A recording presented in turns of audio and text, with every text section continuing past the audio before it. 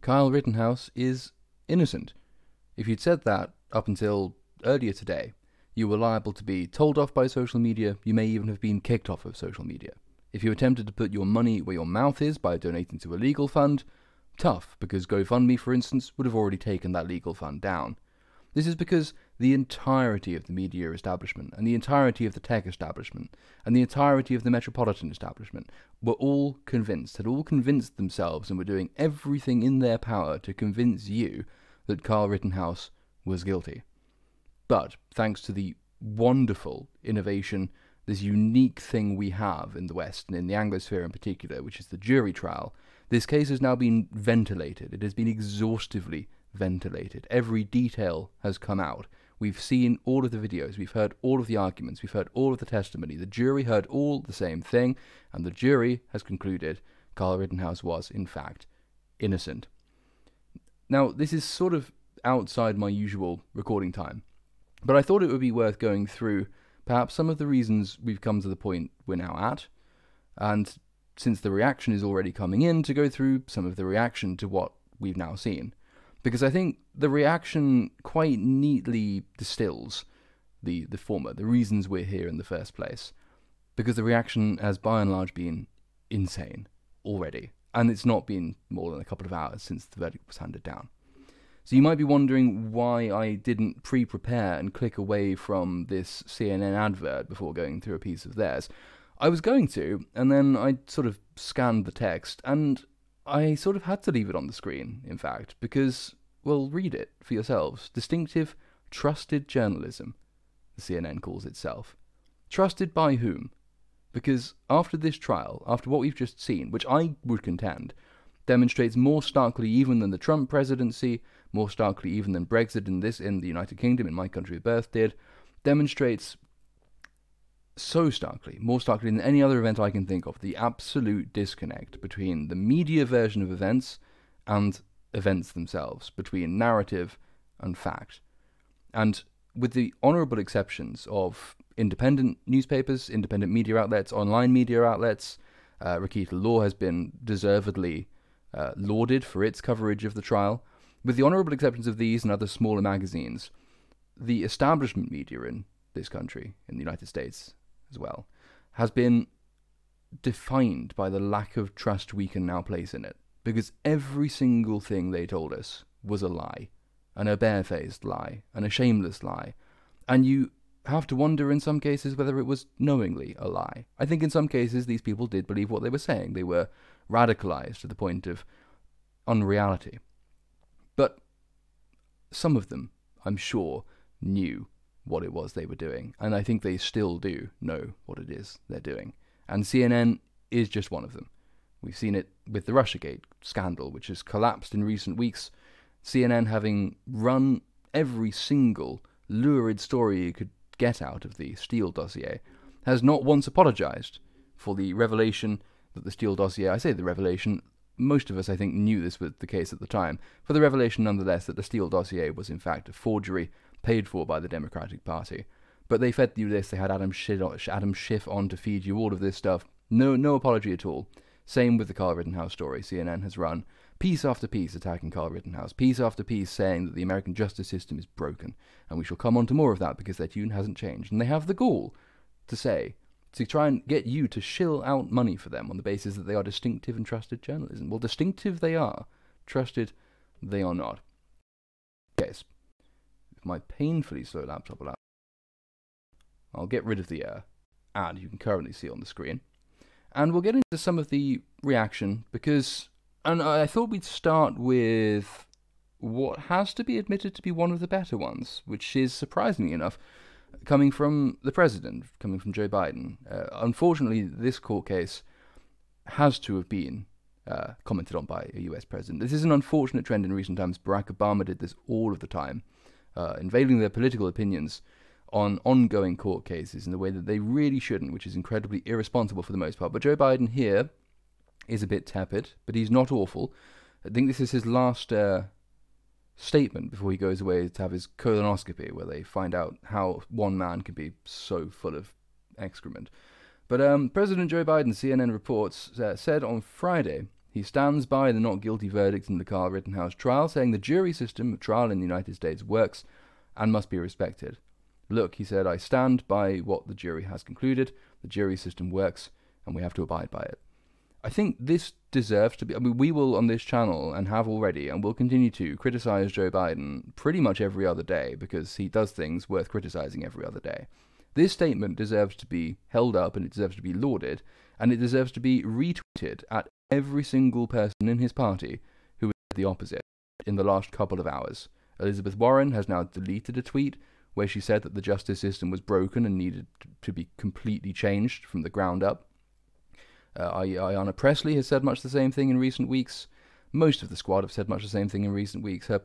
Joe Biden's party is full of people who do not believe that one of the singular achievements of Anglosphere culture, the reason we are as free and independent as we are, and the reason we have what justice we have, the jury system. If Joe Biden says this works, then we should celebrate the fact he's said it, because once upon a time we could have taken it for granted. Now I fear we can't. Rittenhouse, CNN continues, the teenager who killed 2 people and shot another during unrest in Kenosha, Wisconsin, was acquitted on Friday of first-degree intentional homicide and 4 other felony charges. The panel of 5 men and 7 women deliberated more than 25 hours over the past 4 days in a closely watched case. The verdict cannot be appealed, which is good news. Very good news. We don't need any more of this. This case has been exhausting enough. It's gone through everything. Any appeals processes was once threatened, I think, in the case of George Zimmerman when the State Attorney General got involved. No, we don't need any of this. This has to draw a line under this. This has to be the end. There is no reason to carry this on further, though of course people will, as we shall shortly see. The President made the comments upon returning to the White House after a visit to the Walter Reed National Military Medical Center that lasted more than 5 hours, where he received a routine physical and a colonoscopy. Rittenhouse being found not guilty on all counts. I didn't watch the trial. In a statement later on Friday afternoon, Biden acknowledged that the verdict in the trial will leave many Americans feeling angry and concerned. Here is where he starts to go off track a little bit. Many Americans feeling angry and concerned, myself included. He said everyone must acknowledge that the jury has spoken. So there is a good statement. He closes with a good one there. I don't understand why, having not watched the trial himself, he should tell us that he's angry and concerned like many other Americans. The only other reason so many other Americans are so angry and concerned is that they too haven't watched the trial. But given that it's important enough for Joe Biden to be commenting upon, you might have thought he would have at least taken the time to watch the damn thing. But he didn't. He did at least close, as we've said, reaffirming the commitment to jury trial. And it's still a dire shame that we have to be in a position where presidents have to make such statements. In a statement released by the White House Friday afternoon, Biden said he ran on a promise to bring Americans together, because I believe that what unites us is far greater than what divides us. I believe that what unites us is far greater than what divides us. Journalistic practice, incidentally, is to not repeat a quote, something you've paraphrased prior. Going to throw that out there, CNN, but you're not real journalists, so what would you know? I know that we're not going to heal our country's wounds overnight, but I remain steadfast in my commitment to do everything in my power to ensure that every American is treated equally with fairness and dignity under the law, the statement reads. Biden also encouraged protesters to express their views peacefully, consistent with the rule of law. Violence and destruction of property have no place in our democracy, the statement adds. Now, this sort of goes some way toward refuting the prior statement, because if we're fearing violence and the destruction of property, and we should fear violence and the destruction of property, given that that is what started this trial in the first place, we can expect it to happen after this trial, I strongly suspect. But given that we can safely say this almost as a matter of course, it's not even headline news, we are expecting riots after a jury finds a man not guilty. Given this is the case, I think we can probably pass some kind of judgment on Biden's statement that he was aspiring to unite rather than divide us, and that we have more things in common than oppose us. He seems to have failed at that. In fact, things seem to be getting worse, and it's in a large part thanks to his party that this is happening. Again, we'll come on to some of these other responses from the Democratic do-gooders in short. But one thing Joe Biden could do, for instance, to ensure greater respect for the law, to ensure that people start coming together, to ensure that the divisions that do currently rack America do not turn into violent insurrection on the streets, is to crack down hard on people practicing violent insurrection on the streets. We've spent the last 2 years, around 2 years, every summer, aiding, abetting, and excusing violent riots in the name of some supposed injustice. Any injustice is an excuse for rioting. Mostly peaceful protests, CNN called them, which just notably involved lots and lots of people dying, lots and lots of property being destroyed, lots and lots of jobs that'll never come back, and further plunging poor inner city areas into a dire poverty they can't ever escape from thanks to riots, because that's always the effect of riots. Now, if you're the leader of a party which either doesn't comment on these things, or, to the extent it does comment on them, excuses them, and if your supporters in the media will go to the lengths of firing editors who reprint anyone who dares raise a voice against Black Lives Matter, or who dares suggest that riots should be put down with the force of the state by the police, if these are your allies, and if this is your party, then all you're going to do is give the impression to a large number of Americans that America has a two-tier system of justice. We have this in the United Kingdom, where we've had our own Black Lives Matter protests, and again, the same thing holds. Black Lives Matter protesters can do what they want, but if you go out protesting for Brexit, if you go out protesting against lockdown, the police will come at you incredibly heavy-handed. The impression allowed to be given by Joe Biden and by his party and by his supporters in the media, that America, in fact, has a two-tier justice system, where Black Lives Matter protesters can go around and destroy anything they want. And in fact, this is just the riots, as someone once said, are the voice of the unheard. If you allow this to go on, then of course you're going to entrench divisions. Because all you've done, you've accepted that for a part of the population, the normal standards of law, the normal standards of rules and decency and civilization and society do not apply. Unless you crack down on these things, and Joe Biden has shown no indication he intends to do this, we're going to see more of what we've just seen. In fact, we're going to see more of the Democrats calling for a root branch reform of the justice system.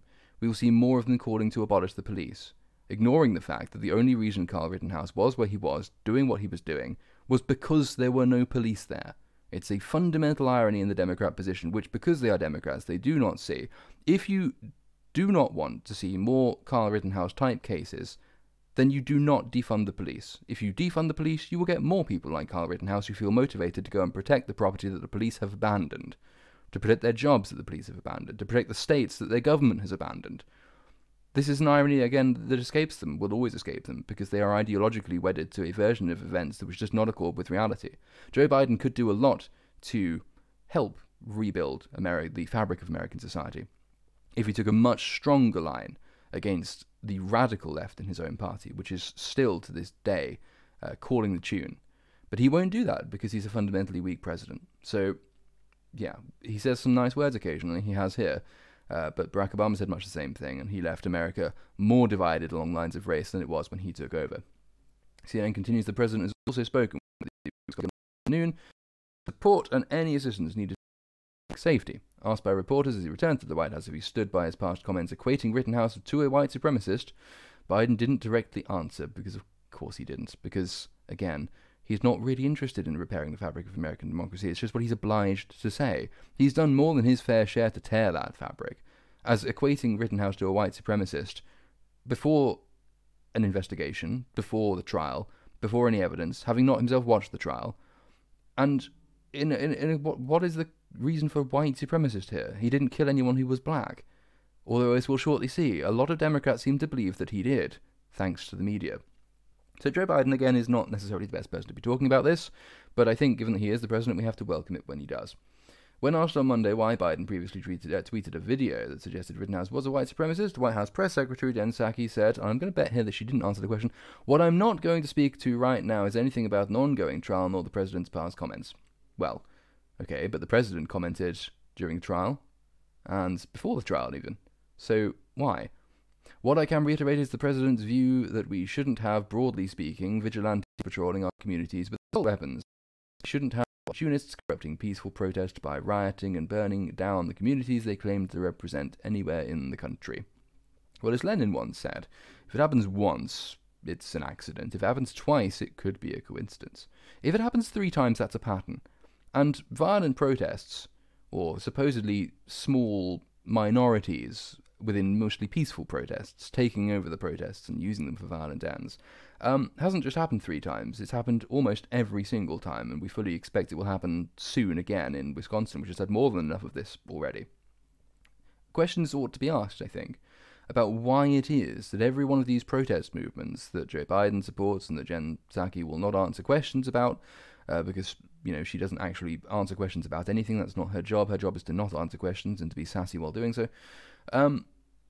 We have to start asking why it is the movements these people support always seem to lead to violent protest and to insurrection and to the destruction of property. It's all very well condemning it after the fact, but it keeps happening, and you don't do anything to stop the causes, do you? But that's just a miserable non-answer, as usual, from Jen Psaki. Joe Biden feels fit to comment on a trial whilst it's ongoing, if the rest of her party does the same thing. If he feels fit sees fit to comment on a trial before it's even begun, a trial that he will not go on to watch, before any investigation has been conducted, before any evidence is known or has been heard, then I think it's only fair that we should press Jen Psaki on the point. She shouldn't be allowed to get away with not answering the question, given that the very problem is that Joe Biden did comment on an ongoing trial.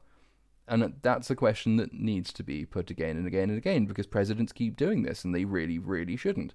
But it won't happen, because US press conferences, White House press conferences, are not particularly good. And the US press corps, as we shall come on to now, is pretty abysmal.